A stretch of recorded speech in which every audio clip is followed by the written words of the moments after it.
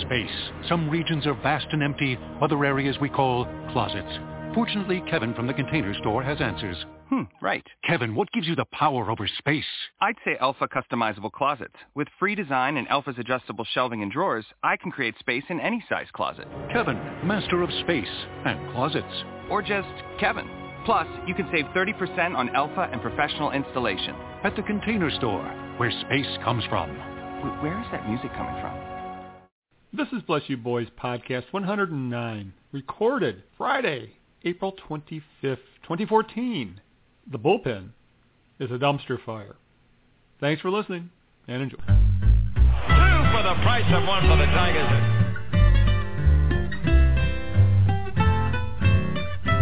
And the man from Walla Walla will take that one home. Michigan and Trumbull, Michigan and Trumbull. There's never been a corner like Michigan and Trumbull. And he stood there like the house by the side of the road and watched it go by. Michigan and Trumbull, Michigan and Trumbull.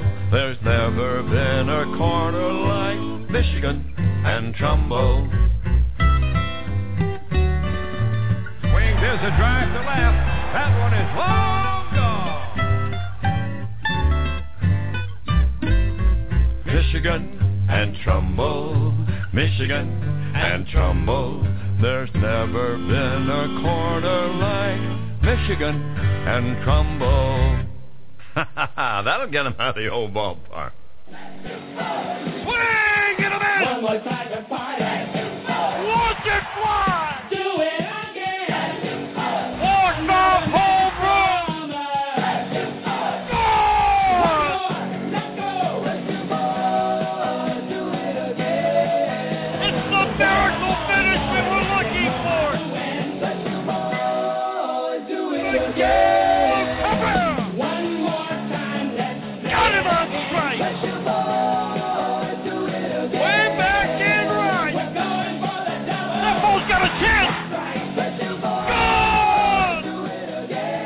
Welcome to Bless You Boys Podcast. We're the editorial staff of BlessYouBoys.com.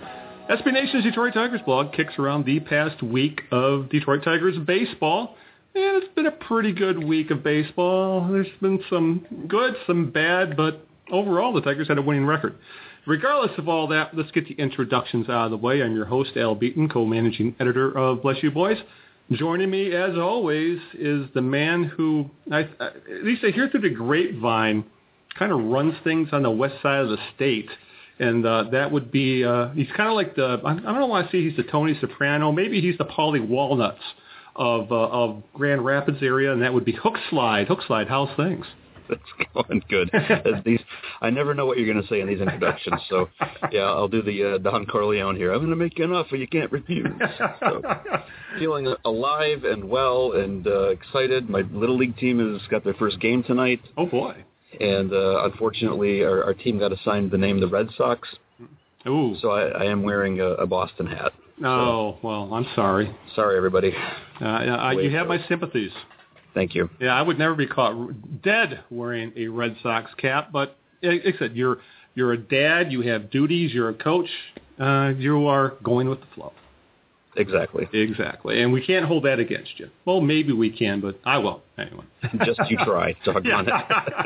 All right, a little bit about the podcast before we go on about, Alex Avila swinging on 3-0 and Miguel Cabrera being washed up and Phil Coke's being washed up, amongst other things.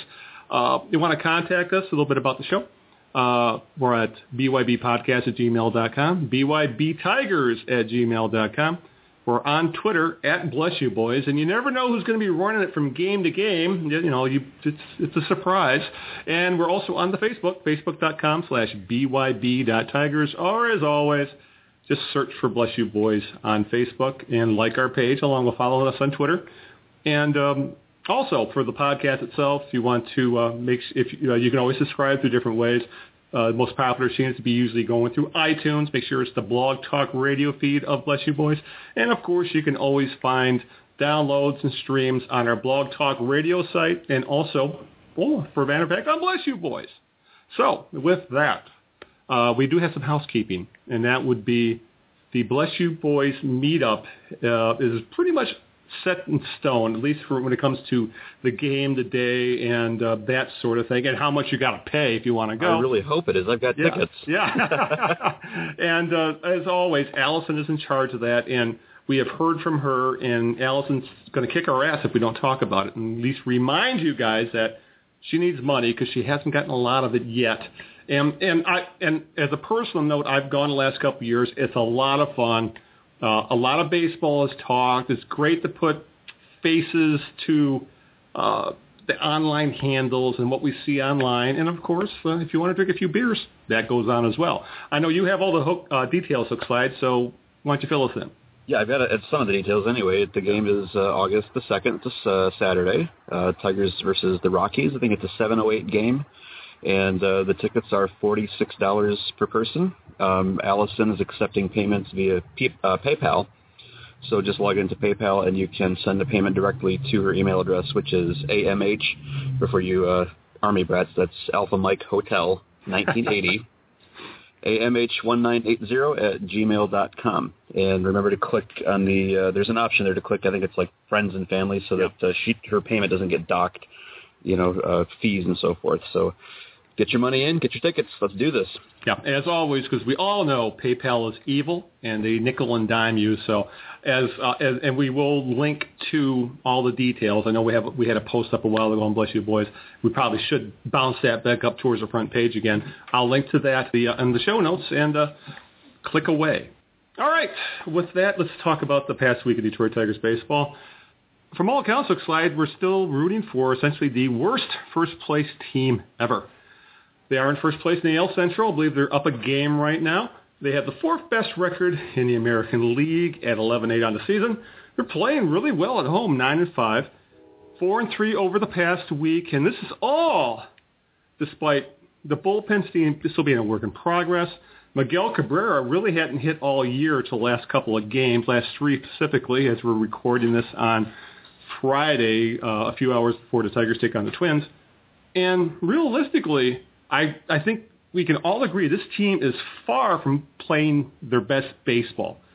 So I really find it hard to believe that people are upset with this team, that it has a winning record, is undeniably talented, and is just trying to work out the kinks. There's a lot of teams that still don't know how they're doing right now. There's a lot of teams doing way worse than Detroit is right now.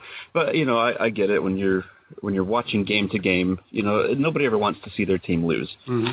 So regardless of the long view, and you can say, they're actually outplaying the 2013 iteration of themselves. People forget that. They actually are. They're 11-8 last year. At this time, they were 10-9. Last year at this time, they've been shut out 3 times. Yes. This team's only been shut out once.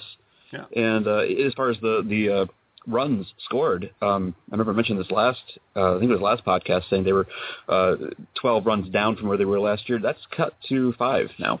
Mm-hmm. So the offense is definitely picking up. But, I get it. When you're watching a game, you don't want to see them lose, period. Everybody wants their team to go 162-0. And if you have to deal with, like you said, they're 4-3 over the last 7, that's 3 tough losses you have to watch. And there's always ways to kind of dissect that and say, they could have won if. So that frustration comes out. But overall, there's not a lot to complain about except for the freaking bullpen. But we'll get there. Yeah, we'll get to that. And, like I said, and there's a lot. Well, we might as well just move right on to the bullpen since we're talking about it. And the ongoing narrative at Bless You Boys is calling it a dumpster fire. And realistically, it hasn't been. Well, for a week or two outside, it looked actually pretty good. Even Kurt wrote a column at the Detroit News essentially saying, hold on a second, this bullpen has pitched pretty well over the past couple of weeks, and maybe it's not as bad as everybody's making it out to be. And then, of course, the wheels fell off for a few games, specifically in a horrific 8th inning a couple nights ago, against the White Sox, where Ian Kroll served up a grand slam to lose a game, which essentially just it was a gut punch to the fan base and knocked them off kilter for about 12 hours. There was lots of screaming and moaning going on after that. Yeah, that's one of those games that you think, they should have won, but they didn't. So. Yeah. And the issue is, again, for the most part, it's not like there's like one or two guys who are. Well, we'll take Phil Coke out of the conversation for now because we know how he is. But for the most part, can we take him out of more than the conversation? But it's like Joe Nathan was really bad for a few outings. Now he seems to be fine. Ian Crow was pitching very, very well until he blew up this week.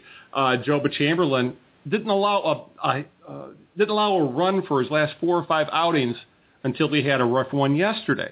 So it's not like there's a handful of guys who are really, really bad and they keep using them. It's like these guys are pitch well for a stretch, and then they blow up for a stretch. But again, looks like that's why, for the most part, these guys are in the bullpen, because if they were consistently good, they would either be closers or they would be starting pitchers. Yeah, and somehow other teams are able to pull this off. Like I've said before, I know there are certain teams that you go, they have a good bullpen. You don't want to get to the bullpen. Right. If you're the Royals or the A's or whoever it might be.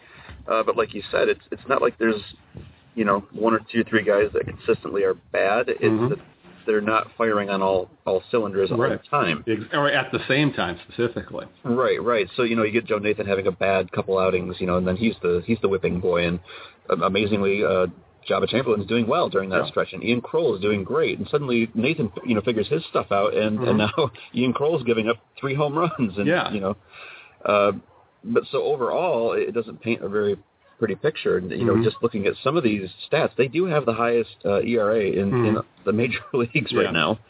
And what was the other stat I just saw, too, that they're 27th. In the major leagues, in left on base percentage, they are allowing 33% of their base runners to score. The bullpen, I mean. Yeah. So that's not great. Dumpster fire might be a little extreme, but it's always a crapshoot. It seems, no matter who they're bringing out. Evan Reed was doing well, and then suddenly he had a problem the other night. Yeah, exactly. He was throwing bullets. I mean, he was hitting high 90s, throwing strikes, looked dominant. And then he walks the bases loaded for Ian Kroll. So go figure. There's 2 guys in particular that I'm looking at. Ian Kroll is one of them. Yeah. Over 7 innings pitched, 7 hits, 3 runs, all 3 of them on home runs. Right. But he hasn't walked a batter yet, and he does have 5 strikeouts. So he's got a nice strikeout per 9 of 6.4. Right. So I expect he's going to be all right. The other one that I like right now is Justin Miller. 4 2/3 innings. Only 2 hits, no runs, no walks, 3 strikeouts. He's got a 5.8 K per 9 ratio. I like what I'm seeing out of him so far. I hope he can keep that up. Yeah, and while we're looking at those same stats, Phil Coke, 13.6 ERA, 4 innings pitched, and 6 earned runs, 8 hits. It's not pretty. His FIP is 6.04. His WHIP is 2.2. And once again, people are yelling, well, why is he still on this team? And, well, we kind of had an explanation of that on Bless You Boys, as Patrick, who loves to delve into Minute, went and looked at the Toledo Mudheads roster, where there is a gaggle of left-handers. And if you look what's going on down there, there's not a lot of left-handers who really stood out. This is one of those things that I think the first guy, a left-handed pitcher down in Triple-A, who really starts to stand out, he'll be up here in a heartbeat. But until that happens, unfortunately, I think we're going to see Phil Coke in a lot of garbage time. Hopefully it will just be garbage time outings. But sometimes the way bullpens are built, even the worst pitcher in a bullpen sometimes is asked to get in the port now. Yeah, and if we're talking about how to replace Phil Coke, like you said, it's not like they have just a ton of options to choose from down there in Toledo. They have, I think, 6 left-handers right now, and out of that bunch, there are 2 that kind of stand out. One of them is Nate Robertson. Yeah, which said something right there. It's funny that that's the case, but 12 2/3 innings, he's got a 2.13 ERA, 1.34 WHIP, 6 strikeouts, 7 walks, not a bad line. Yeah. And the other one is Dwayne Bilo. 14 innings pitched, a 1.93 ERA. Not bad. 1.7 WHIP, 13 strikeouts, but he also has 11 walks to go with that. So, but those are the 2 options if you were looking at, just strictly lefties. And honestly, of the 6 lefties down there, those are the only 2 that don't have an ERA above 4.5. Right. Yeah, and they both have their own issues as well. Because, obviously, Robertson is trying to recreate himself, essentially a junk baller. And, we've seen numerous times with Below that he's been called up. Well, I've lost track many times below his pitch for the Tigers, and he's proven to be, at this point, below average at best. But you never know with left-handers. That's why left-handers continually get chances over and over, because you never know when one's going to blow up. As they've always said, Mama, grow up your kids to be left-handed, because they'll always have a job pitching. So, right. yeah, so there's hope down there. It would be cool to see Nate Robertson come up. I mean, I would not mind seeing the return of Gum Time, go back to 2006. But we thought the same thing when the Tigers may have caught fire in a bottle when they brought back Jeremy Bonderman, and he looked good for a couple outings, and then it was, he's no longer with the team, obviously. So that's you got to take that into consideration. Bonderman looked good for a while too at Triple-A, and then when he got called up, and then he turned back into a pumpkin. So that, I'm sure that's what one of the Tigers' fear is. They're really, I'm sure, hoping that it'll be one of the younger arms who will step up. They don't want to call up Nate Robertson if they don't have to. No, and like I've said before, even if they could find a right-hander who can get lefties out, then you don't necessarily have to have a left-handed specialist to replace Coke. You just have to not have Coke. Right. I mean, at this point, I'm a right-hander myself, but I think I could probably get batters out better throwing left-handed than what Coke is doing right now. You'd be talk about a junk baller. Ephus pitches all the way, but I'll tell you what, man, I wouldn't give up any walks. But again, this bullpen, yes, it has issues, but there is some talent there. And right now I'm feeling pretty good about Jabba Chamberlain. Obviously, Joe Nathan's Joe Nathan. Albuquerque, the guy's got electric stuff. If he's throwing strikes or he's got guys who are fishing after that slider, he's electric. But, you just don't know from game to game with him. There's talent there. It's just that it hasn't all coalesced, as you pointed out, at the same time. There will be stretches where that will probably happen. But right now, and plus, they're really trying to replace Drew Smiley in the bullpen. He's a luxury that most teams don't have, and the Tigers proved that by saying, if you're that good, you are going to start. And that's what they're doing with Drew Smiley, and he is badly missed out of the bullpen. But I don't know about you, HookSlide, but I think keeping Drew Smiley in the bullpen is really a waste of a valuable resource.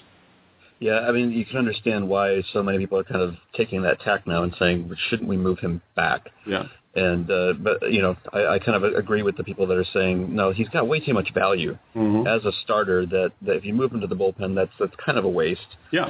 And who are you going to replace him with? That's this Nate is nobody. Robertson. Yeah. Nate Robertson. Yeah. Right. So sure. Right. Yeah. Let's bring up all of our best relievers and let them pitch, including Drew Smiley in the bullpen. We'll just have bullpen day every fifth game. Yeah, and there has been experiments like that, and they almost always fail for a reason, because bullpen pitchers are bullpen pitchers for a reason. Can't imagine why that would fail. Yeah, no kidding. All right, speaking of failing, Miguel Cabrera was failing quite badly, and he was actually being called out, amazingly enough, in the local media. And I was shocked one day to hear a few days ago. This is actually right before Cabrera started to hit again.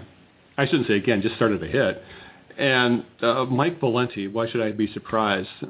Calling, saying he stopped driving the ball. He's not right. He's probably in decline. And of course, though, right when all this really came to a head, over the past 3 games, Miguel Cabrera is hitting .462, slugging .769, and he has a 1.23 OPS with a home run and 6 RBI, and he still doesn't look quite right, but he's starting to get the barrel of the bat on the ball. This is one, again, just for me going on a real quick rant, is one of these things where there's so much media now, the newspapers, sports talk, radio, online, that the people need to generate so much content, they start saying stupid things. And I think in this case, worrying about Miguel Cabrera is stupid. Always a stupid idea to worry about him. And I've been surprised that I think this may have been the worst slump he's gone through. I can't verify that yet. I didn't go back and necessarily research that. But even some of the people that I normally think of as being very level-headed were starting to say, "Oh, wow, that I didn't realize it was quite that bad." Yeah. And looking at these numbers that he's, and I know he's saying he's having a good couple of games. It's still a small sample size. He's still coming out of it. Yeah. It's hilarious to listen to the radio guys, to Jim Price specifically. Yeah. Because the day that Cabrera hit the home run, he had that was like a 3-for-4 game that he had with 2 or 3 RBIs. The whole game, Jim Price is going, the big man's back. Yeah. He's out of it now. You can see he's got that swing back. Okay, so the next day, Cabrera's back to kind of, hacking at some pitches that he shouldn't, and Jim Price is right back to saying, he's not really back yet. Yeah. He's like, it's all or nothing, man. Yeah.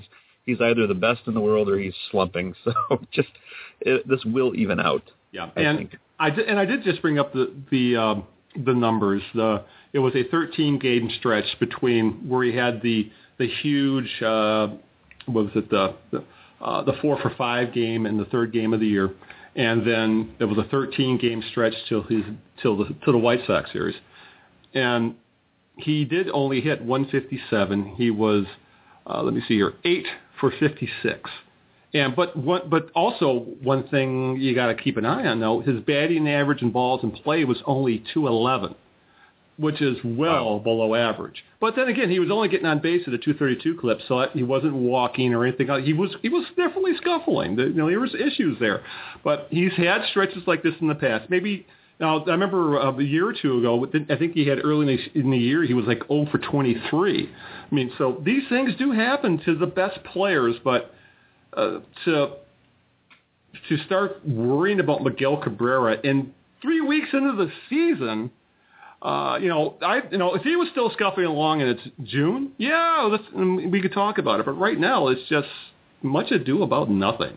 And even if he was still scuffling in June, I think we'd be a little more, like saying what's happening last year, right? Yeah, exactly. Avila last year, had a serious bounce back after the All-Star break. So even if Cabrera takes this into June, you can say, this was really bad right now. But you have to have some faith in the guy that this is not a permanent decline that we're watching, for goodness sakes. I mean, it's Miguel Cabrera, people. Yeah. He will find that the timing in the swing, and I tell you what, Al, when this season started, I had a feeling. I just had this gut feeling that he was going to struggle because of the injury last year, and I thought because of the contract that he signed, it's not to do with the contract, but it would just be our luck that he would struggle, just so that people would be able to say, see, he signed the money, and now he's, doesn't care anymore. Thought, well, we'll see. And sure enough, he's kind of scuffling. Obviously, nothing to do with the contract, but just so to keep the trolls alive. Yeah, and that's when you bring up the trolls out there saying, oh, he doesn't care anymore. That is one of my biggest pet peeves of fandom, when someone says, after someone signs a big contract specifically, oh, he doesn't care anymore. He's got what he wanted. My God, the guy was making $150 million before. What's the difference? And he has no personal sense of pride? Yeah. I mean, does he not want to win another batting title? Does he not want to take a shot at the Triple Crown? I mean, come on. And surprisingly enough, when I was listening to Caputo and 50 the other night. And there's another pair for you. No kidding. Surprisingly enough, it was Caputo who said it. Yeah. Who brought it up and said, no, he was making a ton of money before he signed this contract. Yeah. So, hey, all right. If it takes Caputo to be the voice of reason, then must be really off base. Yes. Yeah, and trust us, these guys know where they stand in history. And Cabrera realizes that if he continues on the pace he is, and he is going to, for decades upon decades after he retires, be put up there in the same area as Ted Williams and Hank Aaron, Babe Ruth. He's got those kind of numbers. He realizes that. So I don't think he's going to pull a he's going to hit. And let's just move on from this, because we'll just start continuing to diss sports talk radio hosts. So, which is always a fun a fun thing to do. But like you said, he's going to age as well as any of those other guys. I mean, look. When's the last time Hank Aaron struck out? Yep. It's been years, man. So don't worry about Miggy. Great point. All right. Let's move on to, let's talk about another old guy. I would say another old guy. Cabrera's only 31. Torii Hunter is getting old. He's 39. here I am calling him old when I've got about 15 years, more than 15 years on him. Let's just say that. But in an interview this past week, speaking with Ken Rosenthal of Fox Sports, Hunter admitted he thinks he has 2 to 3 years left if he wants to play. He didn't put into, he kind of laid a timeline. He didn't commit to go, yes, I am going to play another couple years, but the odds are looking pretty good that he thinks he still has a couple years left in him at least. And at 39, I really don't see why he couldn't, just because, well, you look at a guy like Bobby Abreu, who's pretty much half the player he once was and less than half the player Torii Hunter is now, is still gainfully employed by a Major League Baseball team. If you can call the Mets a Major League Baseball team. But there was a market for him. So there is going to be a market for Torii Hunter, who's going to be a free agent at the end of this year.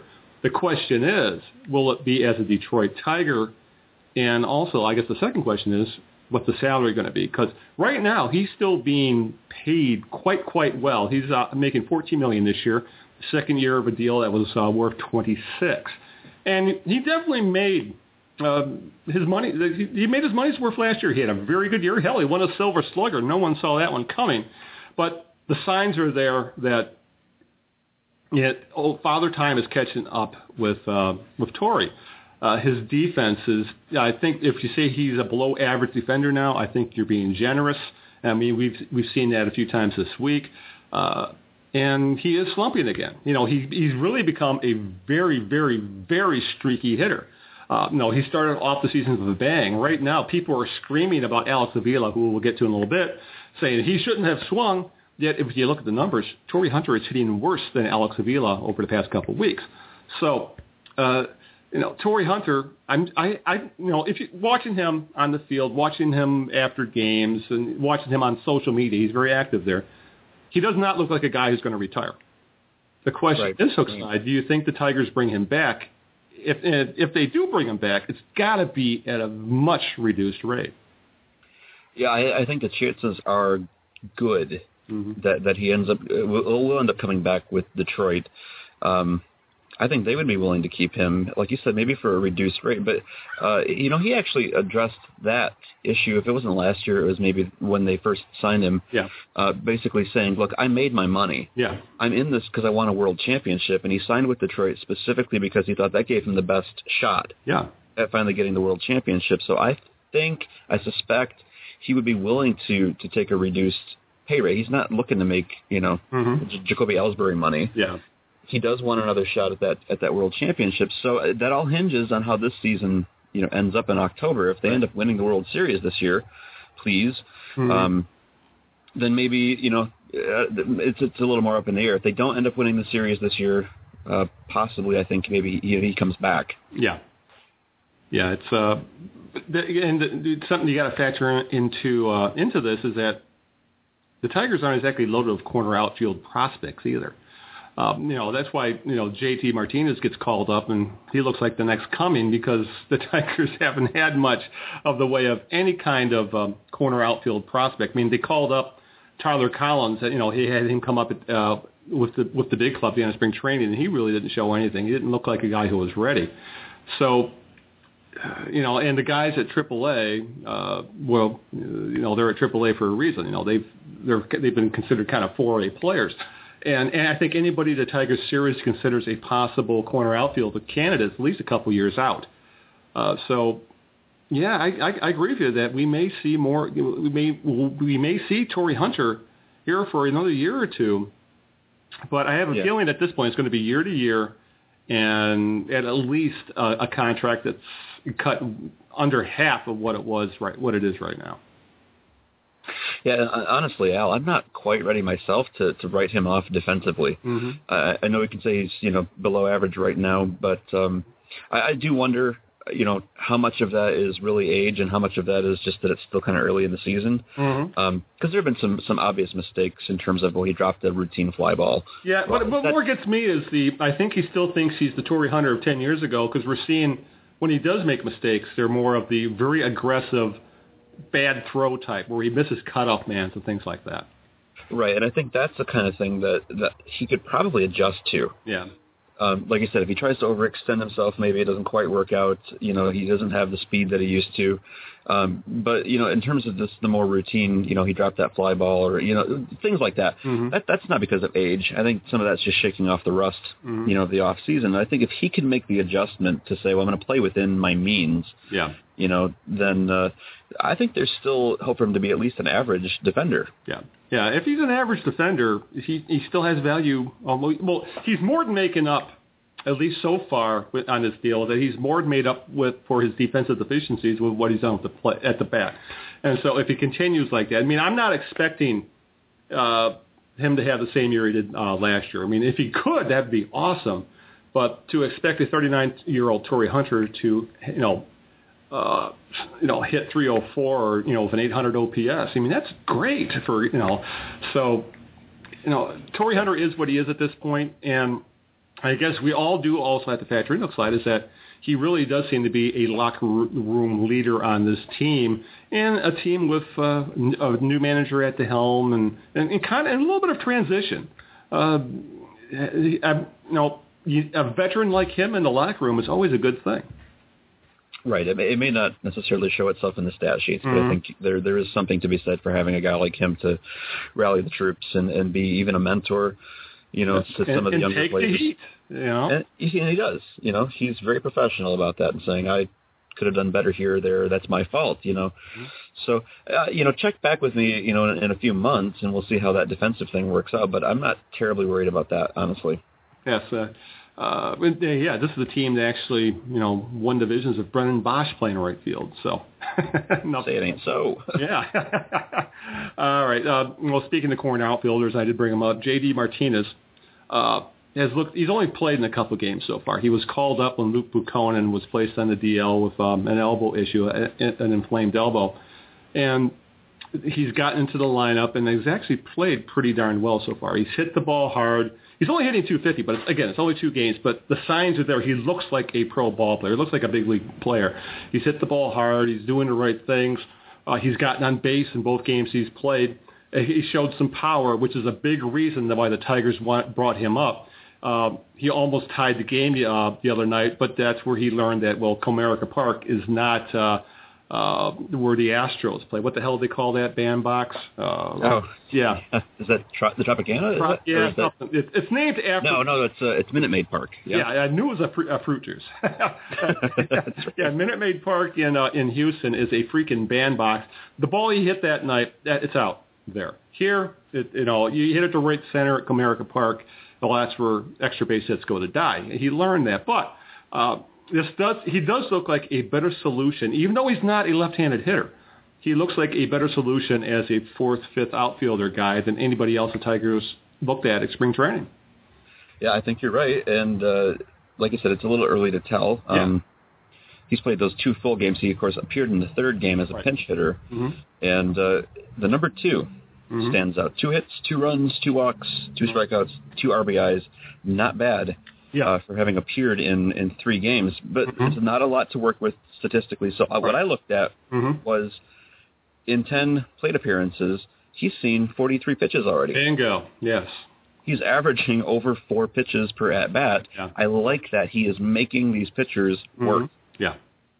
That's a good sign. I think that bodes well. Yeah. And forever we complain about the bench in that, there's no power on that bench at all when you're talking.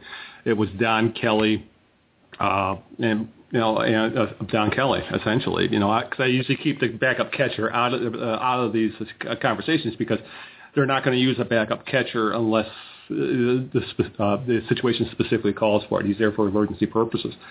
And Martinez, he essentially hit his way onto the Tigers because he was just raking at Toledo, 10 home runs in 17 games. Obviously, he's not going to keep up that pace no matter where you're at. Maybe if he was playing a rookie league or something, but regardless of that, this is a guy the Tigers signed at the end of spring training when the Astros let him go, but he has a pedigree that a lot of the Tigers prospects didn't have. He was once considered a very highly ranked prospect, Sometimes these guys are late bloomers, but at the very least, this guy's got enough big league experience. He's, with the Astros, that he's proven that he could probably be a very useful piece coming off the bench. And this was one of those signings where as soon as the Tigers got him, that's a smart signing. He might be able to help down the line. I just think the help came a little sooner than everybody thought. Yeah, and I would agree. It is really nice to now have that option because I know we talked about this a week or two ago on the podcast. That who do you go to on the bench? When you need a late inning big hit. Mm-hmm. And so far he has. I think he's shown that he's good at the plate. Mm-hmm. He's got the power. He's got the capability. He's got discipline. Mm-hmm. All of this is wonderful to have. On the bench. Mm-hmm. That a little bit of extra depth. So I expect good things. Yeah. And so far He's showing that I think he belongs, and he's not going to go down anytime soon. This means the Tigers have one less left-handed hitter, but what else is new when it comes to that? A couple more things before we start kind of putting a bow on this podcast. Maybe I didn't put it in the show notes, but we probably should touch on Danny Werf a little bit, in that obviously he has been called up. And I guess we should just touch on shortstop altogether, period, because that's why not? Everybody else seems to do it. And Danny Werf was called up, obviously, when Alex Gonzalez was given his release over the weekend. And so far, I got to say, Andrew Romine has played well enough. Obviously, again, we're talking very small sample sizes. Andrew Romine has played well enough that Danny Werf wasn't even able to get into a game. Actually start a game until the end of the White Sox series. So at the very least, HookSlide, I think we're all in agreement. This is what should have happened in spring training, and that Romine and Werf should have been the platoon. If you're going to go defense first at shortstop, which they obviously were. I know we've hit this over and over again, but it really bothered me. Just that this was one of those times where I think D.D. overreached a little bit, Dombrowski. This was one of those where I think he had his plan at shortstop was set, and I think everybody probably would have been happy with that because it would have been solid defensively. And seeing what Romine has done, how well he fields, and we know Danny Werf is a very capable defensive shortstop.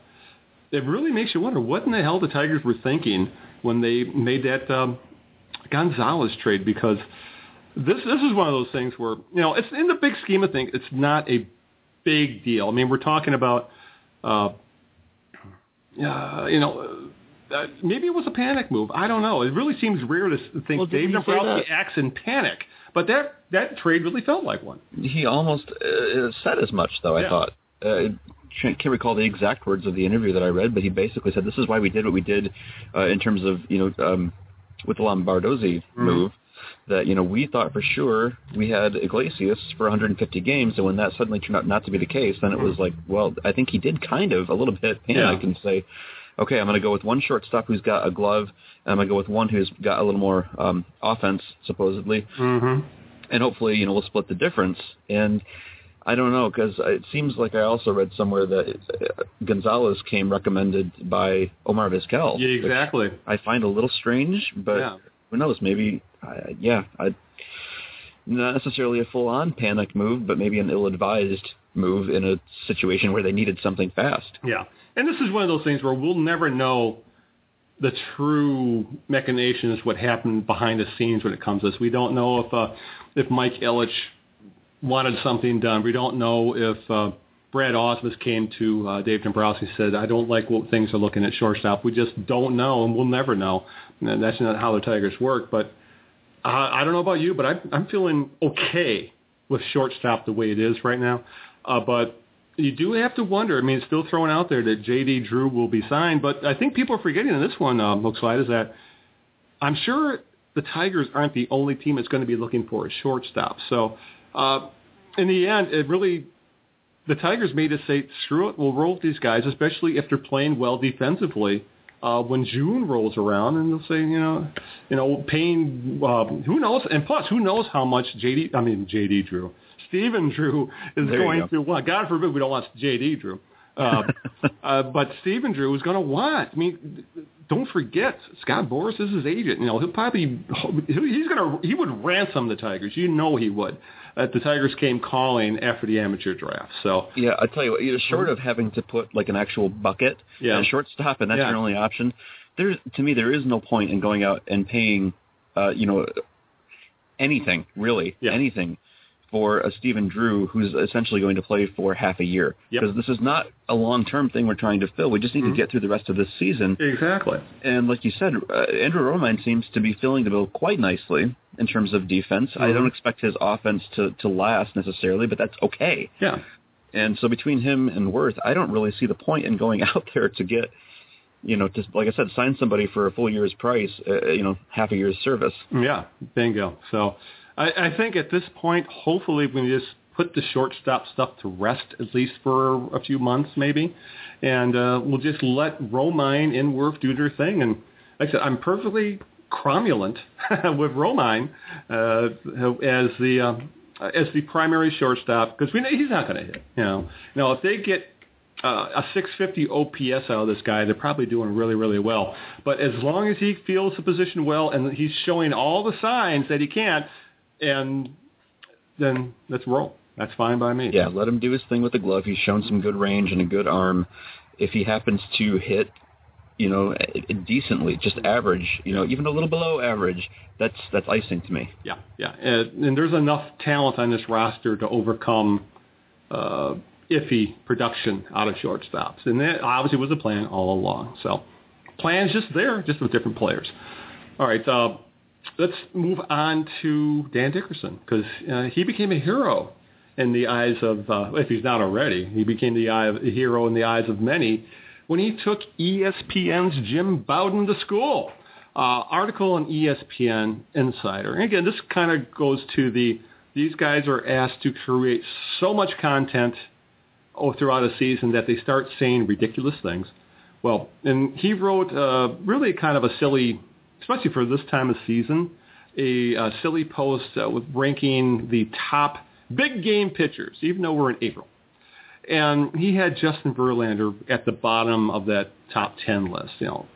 Pretty, and this is all despite Verlander over the past couple of years has been a huge big game pitcher. But the list was ridiculous in that it included some who have never thrown an important pitch in their lives, specifically Jose Fernandez, who was a damn good young pitcher, but he's never thrown a pitch of any kind of division or playoff implication. He's with the Marlins, for Christ's sake. So it's interesting, and you caught this, because, I missed this, because I wasn't on Twitter at the time, but you caught this and jumped all over it, that Dickerson said this had been brewing inside him for a few days and took to Twitter, and he shot down Bowden's argument in the best way possible by using facts, stats, and advanced metrics, and it was awesome. And the best thing about it is that he did it on Twitter. Yeah. This is the cool thing, because, Twitter has, for those who don't use Twitter, for each post that you make, you only get 140 characters. Yeah.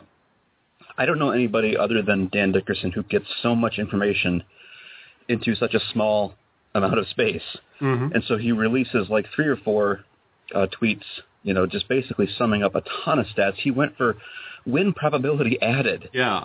And that was it was so awesome, because like I said in the post, when's the last time you heard a MLB broadcaster cite that stat? Yeah. So that was just kind of it was a cool moment to see, someone like Dan Dickerson, who's a professional broadcaster who obviously knows his stuff, just kind of rattle off these facts and kind of set Bowden straight. So it was just kind of a proud moment, for Tigers fans, I think. Yeah, and it's really cool to have a mainstream radio broadcaster who knows advanced metrics and can appreciate advanced metrics, and he does it in a way, because he does bring them up occasionally on his broadcast. Dickerson brings them up in a way that makes them accessible to the masses at large, because even I'll agree that sabermetrics can be very, very, it's like when I took economics in college. It can be very dry reading at times for people, and especially for a certain segment of the fan base.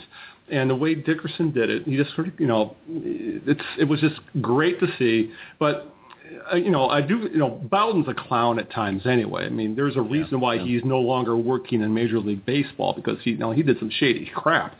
But ESPN asked these guys to come up with stuff to say every day, and you say stupid stuff when you do that. But they do also deserve to be called out, because you got to believe when Bowden is making this list, Bowden, whatever the hell his name is, when you throw Jose Fernandez on a list of big game pitchers, you got to either be stupid or you go, yeah, I'm trolling.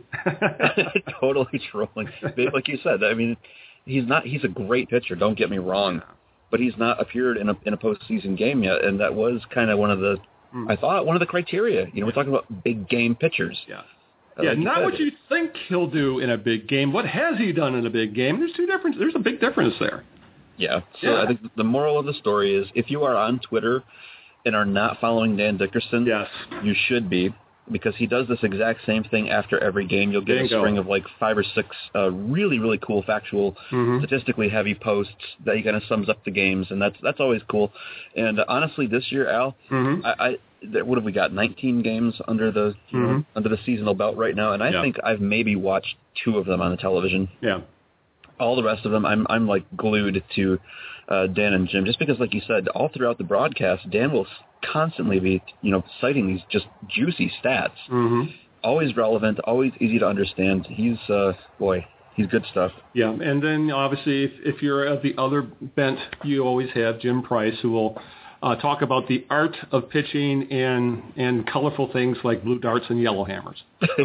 Everything is the art of pitching. Yes. Everything. And it's a great place. Beautiful place nice they got there. Yes, it's nice. Nice area. Yes. All right.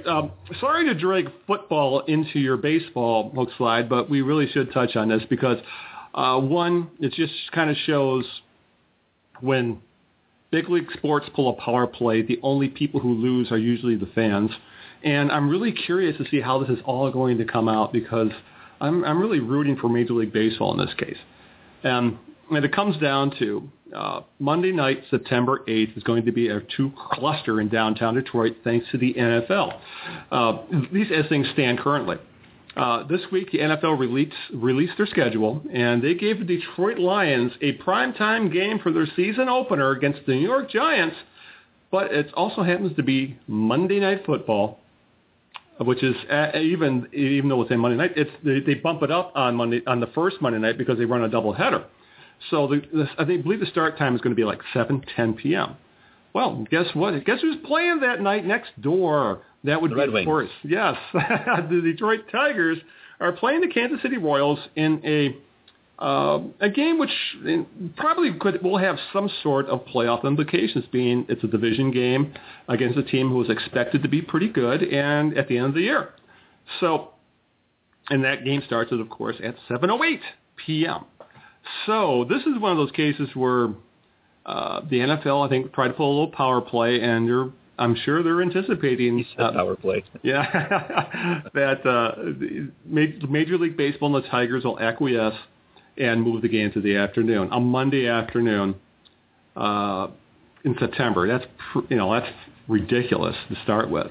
But this is one of those things where I'd love the Tigers stand their ground just to show that the NFL can't do anything they damn well please. And it's going to be very, very easy to make the NFL the bad guys in this. Anytime that baseball has a chance to beat out football, I'm all for it. But you have to kind of instruct me a little bit here, because obviously I don't watch football. Are there television implications here? Is there going to be does Fox even? This will be nationally televised on ESPN. Okay, so then you end up with ESPN going up against Fox Sports Detroit. Here's something to chew on. Yeah. I don't like football fans watching baseball anyway, because I think the football fans are the ones that tend to kind of be the knee-jerk, reactionary, can't see the big picture kind of thing. Right. So you know what I say? Let the NFL schedule their games starting in June. Let them run all through the MLB season. Get the football fans out of the baseball stadium. Let's see who's really supporting the Tigers, and let's see who wins out. Yeah. Unfortunately, though, that would also mean that if these games go on at the same time, you're going to have to park in Oakland County or in Novi or probably in Ann Arbor, because you've got to factor in people are working downtown. People do work downtown, and then you have the you'll have a sold-out Ford Field, which holds about 65,000, and you'll have more than likely a sold-out or close to sold-out Comerica Park, which holds about 40,000. So I don't know where the hell they're going to put all these people. No, I'm sure the bar owners are probably going, yeah. Oh, absolutely. Yeah. And now you're going to get me onto one of my side pet projects that I don't tell anybody about because, see, I've been lobbying for a while now that I think they should move the Tigers baseball over to the west side. Yeah. I think we need to build a stadium here in the greater Grand Rapids area. There's a big league team out there. Absolutely. We've got the Whitecaps already, but I know it's a franchise thing. It's Detroit. It's never going to happen, but I dream about it some days. I think the greater Grand Rapids area is a lot nicer than Detroit. Unfortunately, it's, it's sad what's happened to Detroit, but that's just a pipe dream. That's never going to happen. But so here's to the MLB defeating the NFL on that September 8th day. Yeah, and it's happened before. The NFL tried something like this last year where they had this, when they released their schedule last year, it showed that they made a change in that how it usually works is that I believe the team that wins the Super Bowl gets the first game of the year, and it's usually on a Thursday night game, nationally televised. But in this case, it was the Orioles were at home at the same time. Orioles said, we're not moving our game. So it ended up that the Ravens had to start on the road, and NFL Ravens fans had a shit fit. But this is another one of those cases where, MLB and the major MLB was in the right here, and they really, once again, when large corporations, billions and billions of dollars coming in for both MLB and the NFL. When they butt heads, the loser is almost always going to be the fan. And this is one of those cases where either Tigers fans are going to get screwed because what had been a night game is going to be then moved to the middle of the workday, or everybody's going to get screwed because you're going to have 100,000 plus showing up downtown Detroit when there's parking for less than probably a quarter of that. So we're talking about the Lions for crying out loud. I mean, for all the griping and complaining I hear from football fans about how awful the Lions are every single season, why is this even a contest? Make them move the game. I mean, that's got to wreak havoc with ticket sales, people that get tickets for the Tigers game, saying they're going to lose a lot of. I had tickets for the 7 p.m. game. I can't make it to the 1 o'clock game. Yeah, bingo, exactly. Especially that late in the year. I love Patrick's suggestion when we were talking about this on our internal email list. Because the Tigers do have to make up a home game with the Royals. He said the Tigers should just make a doubleheader. A twilight doubleheader. Right. That'll show them. Because then Tigers fans will have to get there way earlier and just dominate all the parking. So regardless, this is something we're going to keep watching. And I'll probably end up writing a post about this on Bless You Boys over the weekend. Haven't had a chance to get to it yet. But this is going to be worth watching because right now nothing's come of it. But I'm just curious to see how this ends up playing out. And if it just stays as it is, I would suggest if you're going to those games, get there Sunday night. You're going to have to. All right. One more topic before we wrap up this podcast. As I usually do, I kind of save a national story for the end of it. And that would be, pine tar has come to the fore again. And not George Brett. He's not involved in this in any way. This one is Michael Pineda of the Yankees. The Yankees starter was suspended 10 games because he's really, really bad at camouflaging his cheating, essentially. As Major League Baseball calls it, he was suspended for possessing a foreign substance on his person in Wednesday night's game against the Boston Red Sox. In other words, Pineda put pine tar on his neck, and then it was easily caught by ESPN cameras, the Red Sox players, and, of course, the umpires as well, because they're not all blind. And this was just one of those hilarious things where, Pineda couldn't throw a strike in the first inning, comes out in the second, and has masterful command. And yet again, it was one of those things where all you had to do was look at the guy, and he had this huge smear of some sort of substance on his neck. This was one of those things where you got to wonder that, this guy sure isn't a rocket scientist, to say the very least. wasn't the first time. Yeah, exactly. His previous outing, there were pictures all over Twitter, close-ups of this goop all over his hands that he was pitching with, and they didn't say anything then. I think the second time around it was maybe just a little too much to handle. Yeah. But hey, how can they call that a foreign substance? Yeah. You can't prove that stuff wasn't made in the USA. Oh, that's awful. I know. I apologize for nothing. Well, hell, when this broke on Twitter that night, I made a joke saying, well, was George Brett involved in charging the mound? So maybe, Pine Tar can get kind of sticky and get all over the place. But it's a sticky situation. But regardless of all that, you know what? I want to say it was Buster Olney. Yeah. That made the comment on Twitter, and I absolutely agreed. You said basically at this point in our history of the game, they need to just go ahead and approve, if not pine tar, then some other substance. Yeah. As far as I understand it, it's not like, lopping Vaseline on the ball so you get extra spin, and it's purely so that you can get a better grip on the ball, right? Which, MLB allows for that, right? That's why they have a rosin bag. Yeah.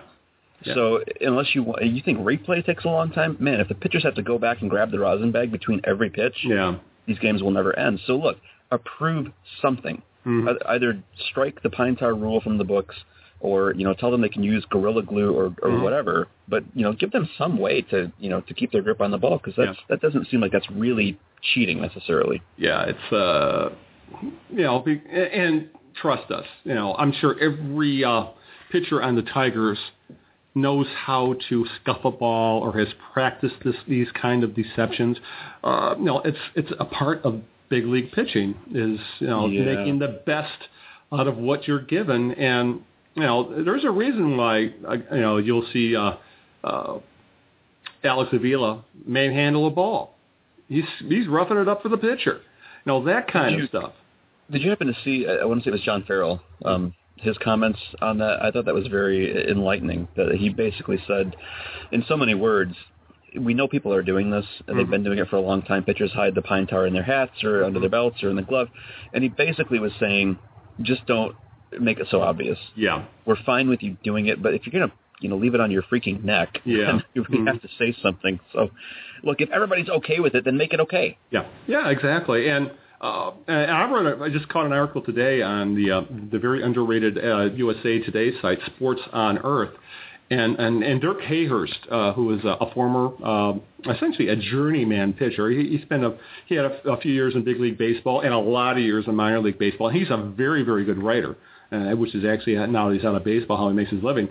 He wrote a very interesting article on it's titled "The Right Scuff," and he says if you really want to make a ball do something, it's really, really hard to learn how to have things like Vaseline make a ball do what you want to do. He says, scuffing the ball, on the other hand, you would not. It's all you got to do if you wanted a ball to break in one direction, you just scuff the ball on the opposite side. And and obviously there's a science to this, and also, but this is one of those things where we don't hear talked about a lot. But I'm sure every team does it. Every team has pitchers who do this. Hell, I wouldn't be surprised if Justin Verlander does it, that occasionally they will take advantage of a scuffed ball to get the ball to do things that it doesn't normally do. So, but I think you nailed it with the quote saying, we know they do it, just don't be so damn stupidly obvious about it. And I think that's really the story here, is that Pineda was an idiot. Yeah, and I honestly don't think they would have as much, you wouldn't have so many of those incidents if not the fact that they throw out these balls every third pitch. Yeah.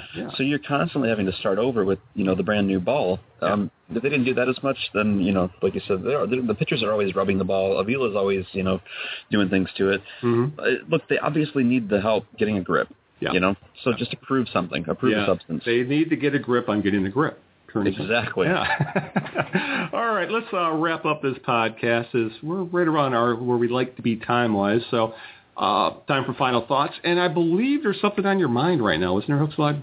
Yeah, a little bit. I got scolded on Twitter yesterday for making a joke about the bullpen, and it's kind of a misunderstanding because I was actually poking fun at the bullpen when I said it. Something to the effect of, hey, Max Scherzer gave up a home run, but I'm still considering it a perfect game because somehow that, too, is the bullpen's fault. Yeah. And somebody kind of called me out and said, hey, you got no right to pick on us fans who rightly understand that there is a problem in the bullpen. Mm-hmm. And this discussion evolved from that to, basically saying you guys pick on fans way too much for overreacting, especially on the podcast. Yeah. I thought, well, that's interesting because I didn't realize, I'm on this podcast every week, and I don't know that we necessarily, we might call out a couple things here or there. Well, if anybody's to blame for that, it's probably me. Well, anyway. We all kind of pick and choose, or whatever. But so the more I thought about it, I thought, maybe it's just because the staff at Bless You Boys, we're constantly kind of scanning the headlines, and we're on Facebook and Twitter and MLive, and we're kind of looking everywhere for different story ideas or what's hot, what's the pulse of the fan base. And I think maybe we might be more exposed to some of the idiocy. And you know what I did? I pulled up a couple of quotes. I'm just going to read a couple of these. This should be good. So people understand that when we're poking fun at a certain sector of the fan base, this is the kind of stuff that we're poking fun at. It's not people that are like, oh, the bullpen's having issues, the bullpen sucks. Hey, I would agree. Cabrera's scuffling. Yes, he is. It's this kind of stuff. And I quote, "This team sucks because Dombrowski kept all the good old boys and released the talent." Right, okay. "If you people can't see Avila is running on his family name, then you deserve a losing team." Okay. Okay. "The only reason Avila got the green light to swing on that 3-0 pitch was because his dad told Ausmus, give him the green light or else." The nepotism line, right? Yeah, right. "I've got a guy here saying that Avila's not even a good catcher. I would rather see Holiday catching and Avila playing backup. The Tigers should package Scherzer and Avila for a big hitter like Adam Dunn." And Avila isn't a good enough hitter to inside out a pitch and go the opposite way. And that quote comes from a day after he went 3 for 4 with 2 doubles, and both of those were like opposite field hits. Yeah. So yeah, when we're poking fun at a certain sector of the fan base, this is the kind of idiocy that we're talking about. Yeah, and that's, it's not like I said last week. It's not a matter of saying, hey, we're smarter, so we're going to pick on people that don't know the stats or whatever. It's, for me, it's no. I'll rip on you if you're constantly negative in your ignorance. Fine, be ignorant, but be positive about it. Yeah. Tell me the Tigers are going to sweep the division by 20 games. I don't think so. I think that's ignorant. But hey, I'm not going to pick on you for being positive. But when you're saying stupid stuff like package Scherzer and Avila for Adam Dunn. Yeah. Okay. Yeah, and one thing, we'll just we'll go on this for a second. Part of my final thoughts as well, because we really haven't touched on the 3-0 pitch, is our Twitter account, the Bless You Boys account, specifically during games. We try to be entertaining and funny. So that may lead to the occasional contradiction in maybe what we say on the podcast, what we're doing on the website, when we're cutting jokes on Twitter, essentially during games, because who's usually on the account, it's going to be either Kurt, myself, you, or Melissa, and we all have varying senses of humor and certain things that are kind of in our wheelhouse and what we like to poke fun at. And they do need to keep that in mind on there, is that with the Twitter, we're trying to be funny and we're trying to be entertaining. If you're really looking for play-by-play and more dry type stuff, more facts, less commentary, you follow the beat writers on Twitter. Our own Catherine does a very good job of doing a play-by-play on Twitter as well. So, keep that in mind. We're making jokes on Twitter during games. It's like you can't win sometimes. Yeah, because I know that, you might say something like, maybe the bullpen is in the middle of blowing something, and you make a kind of a statement like, boy, it'd be nice to have better bullpen pitchers. And somebody will complain and say, you guys are so negative. Yeah. And in the meanwhile, they turn around and say, yep, that home run that Scherzer gave up was the bullpen's fault. And then they turn around and go, stop picking on the fans. Yeah. It was a joke. I'm sorry. I wasn't like singling anybody out. Yeah. And jokes get misunderstood. Yeah. I made that quip yesterday. Avila was not even in the lineup. And I said, today's lineup will feature nothing but Avila taking 3-0 pitches. And somebody thought I was hating on him. Yeah. No, not at all. I love the guy. I really do. Yeah. You can't win. We're all fairly visible on Twitter. And, Phil Koch's brain went on a rant on our website today over the reaction of fans after the 3-0 fiasco. Right. Essentially saying, this is a good team, enjoy it. Which is one of Kurt's mantras when it comes to following baseball. But, we're all in agreement that bless you, boys. It was the right call. Alex Avila was given a fat pitch. He hit the crap out of it. It just happened to be at the first baseman. So you can say that, that makes it a bad call because he didn't get a hit. No, it does not make it a bad call. It just makes it a good call that just didn't work out. Like when you play pocket queens and you get sucked out anyway. That's a great analogy. Has happened to me twice in the past 2 years. Yeah. But let me touch on this too, because you just said, we're all in agreement here, and that was part of this gentleman's complaint too, is he said, hey, you're picking on us fans, for thinking the bullpen is bad, and the only reason you're doing that is because Kurt wrote an article. Oh, yeah, that's the other one, yeah. And I would want to point that out right. I want to kill that rumor right now. That this is not a good old boys network, where we just sort of fall in lockstep with each other. We disagree all the time. Yes. I disagreed with what Kurt wrote, and he has, he'll say it didn't turn out well for him to have written that. Yeah, they don't see what we discuss internally, and we do disagree on things. We try to keep a joint front for the most part with Bless You Boys, but there will be disagreements on this team, how this team is run, and how players perform, and how they should be used. That's part of being a baseball fan. A united front in the sense that we've got each other's backs. Yeah. But you look at any game thread, and you'll find Patrick and Rob arguing. Yeah. With each other, or Patrick, he loves arguing. That's right.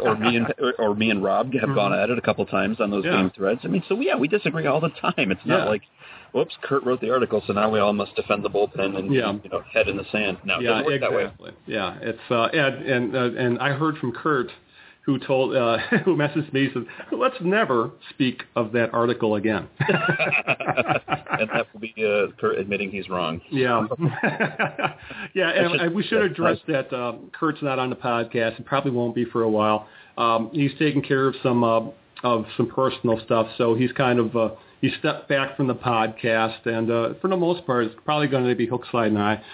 So we just want to let you know that there's Kurt. We haven't kicked Kurt off the podcast. When he's ready to come back, he will be greeted with open arms, and then we'll throw that column in his face. But Kurt needs to take care of some things, so we're letting him take care of things. And when he's ready to come back, he'll be back on the podcast, and where he can always end the podcast with a snarky comment. So we miss that. We miss Kurt, but he will be back. I am looking forward to when Kurt can rejoin us. Yes. That's all I'm going to say about that. I missed the guy. Yeah. All right. So with that, since now we got the Avila stuff out of the way, we can wrap up the podcast. So where can they find you online, HookSlide? If you want to be offended, I guess. Yeah. Apparently, you can find me on Twitter at HookSlideBYB. Indeed. Or occasionally running the Bless You Boys Twitter account for the day. Yeah, exactly. Also, I'll be running the Bless You Boys account at Bless You Boys. And, of course, I'm Big Al BYB on Twitter. And even though the most recent tweets have been about the Red Wings, oh, man, I don't even want to talk about them losing the playoff game, because whenever the Red Wings lose, that makes for an unhappy girlfriend because she loves her Red Wings. But regardless of all that, that's where you can find us. Of course, as always, you can find us pretty much every day writing about whatever comes to our mind on blessyouboys.com. Again, find us on Twitter, find us on Facebook, and, of course, find us on this podcast. And also be on the lookout for the Knee Jerks podcast. I do it for another contributor with Bless You Boys, Greg where we talk about everything Detroit sports. If you want to hear our thoughts about the Red Wings, well, be on the lookout for that podcast probably Sunday or Monday, because we are definitely going to talk about it there. So, with that, let's wrap it up, HookSlide. So, until this time next week, we're hopefully the worst first-place team in baseball, or being the worst first-place team in baseball. This is Al Beaton saying good afternoon and good luck, along with HookSlide. And just for tonight, let's go Red Sox.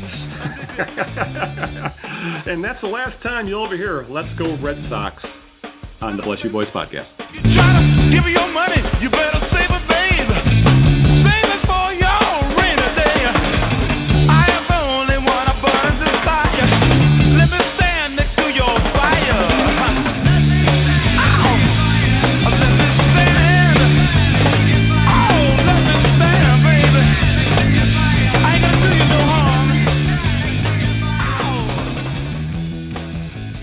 That's good advice. Thanks, big fella.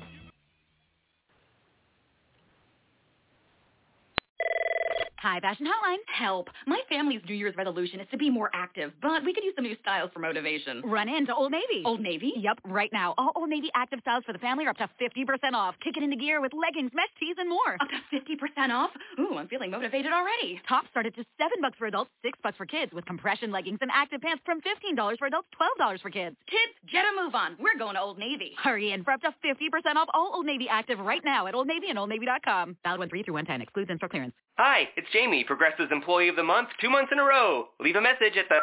Hi, Jamie. It's me, Jamie. I just had a new idea for our song about the Name Your Price tool.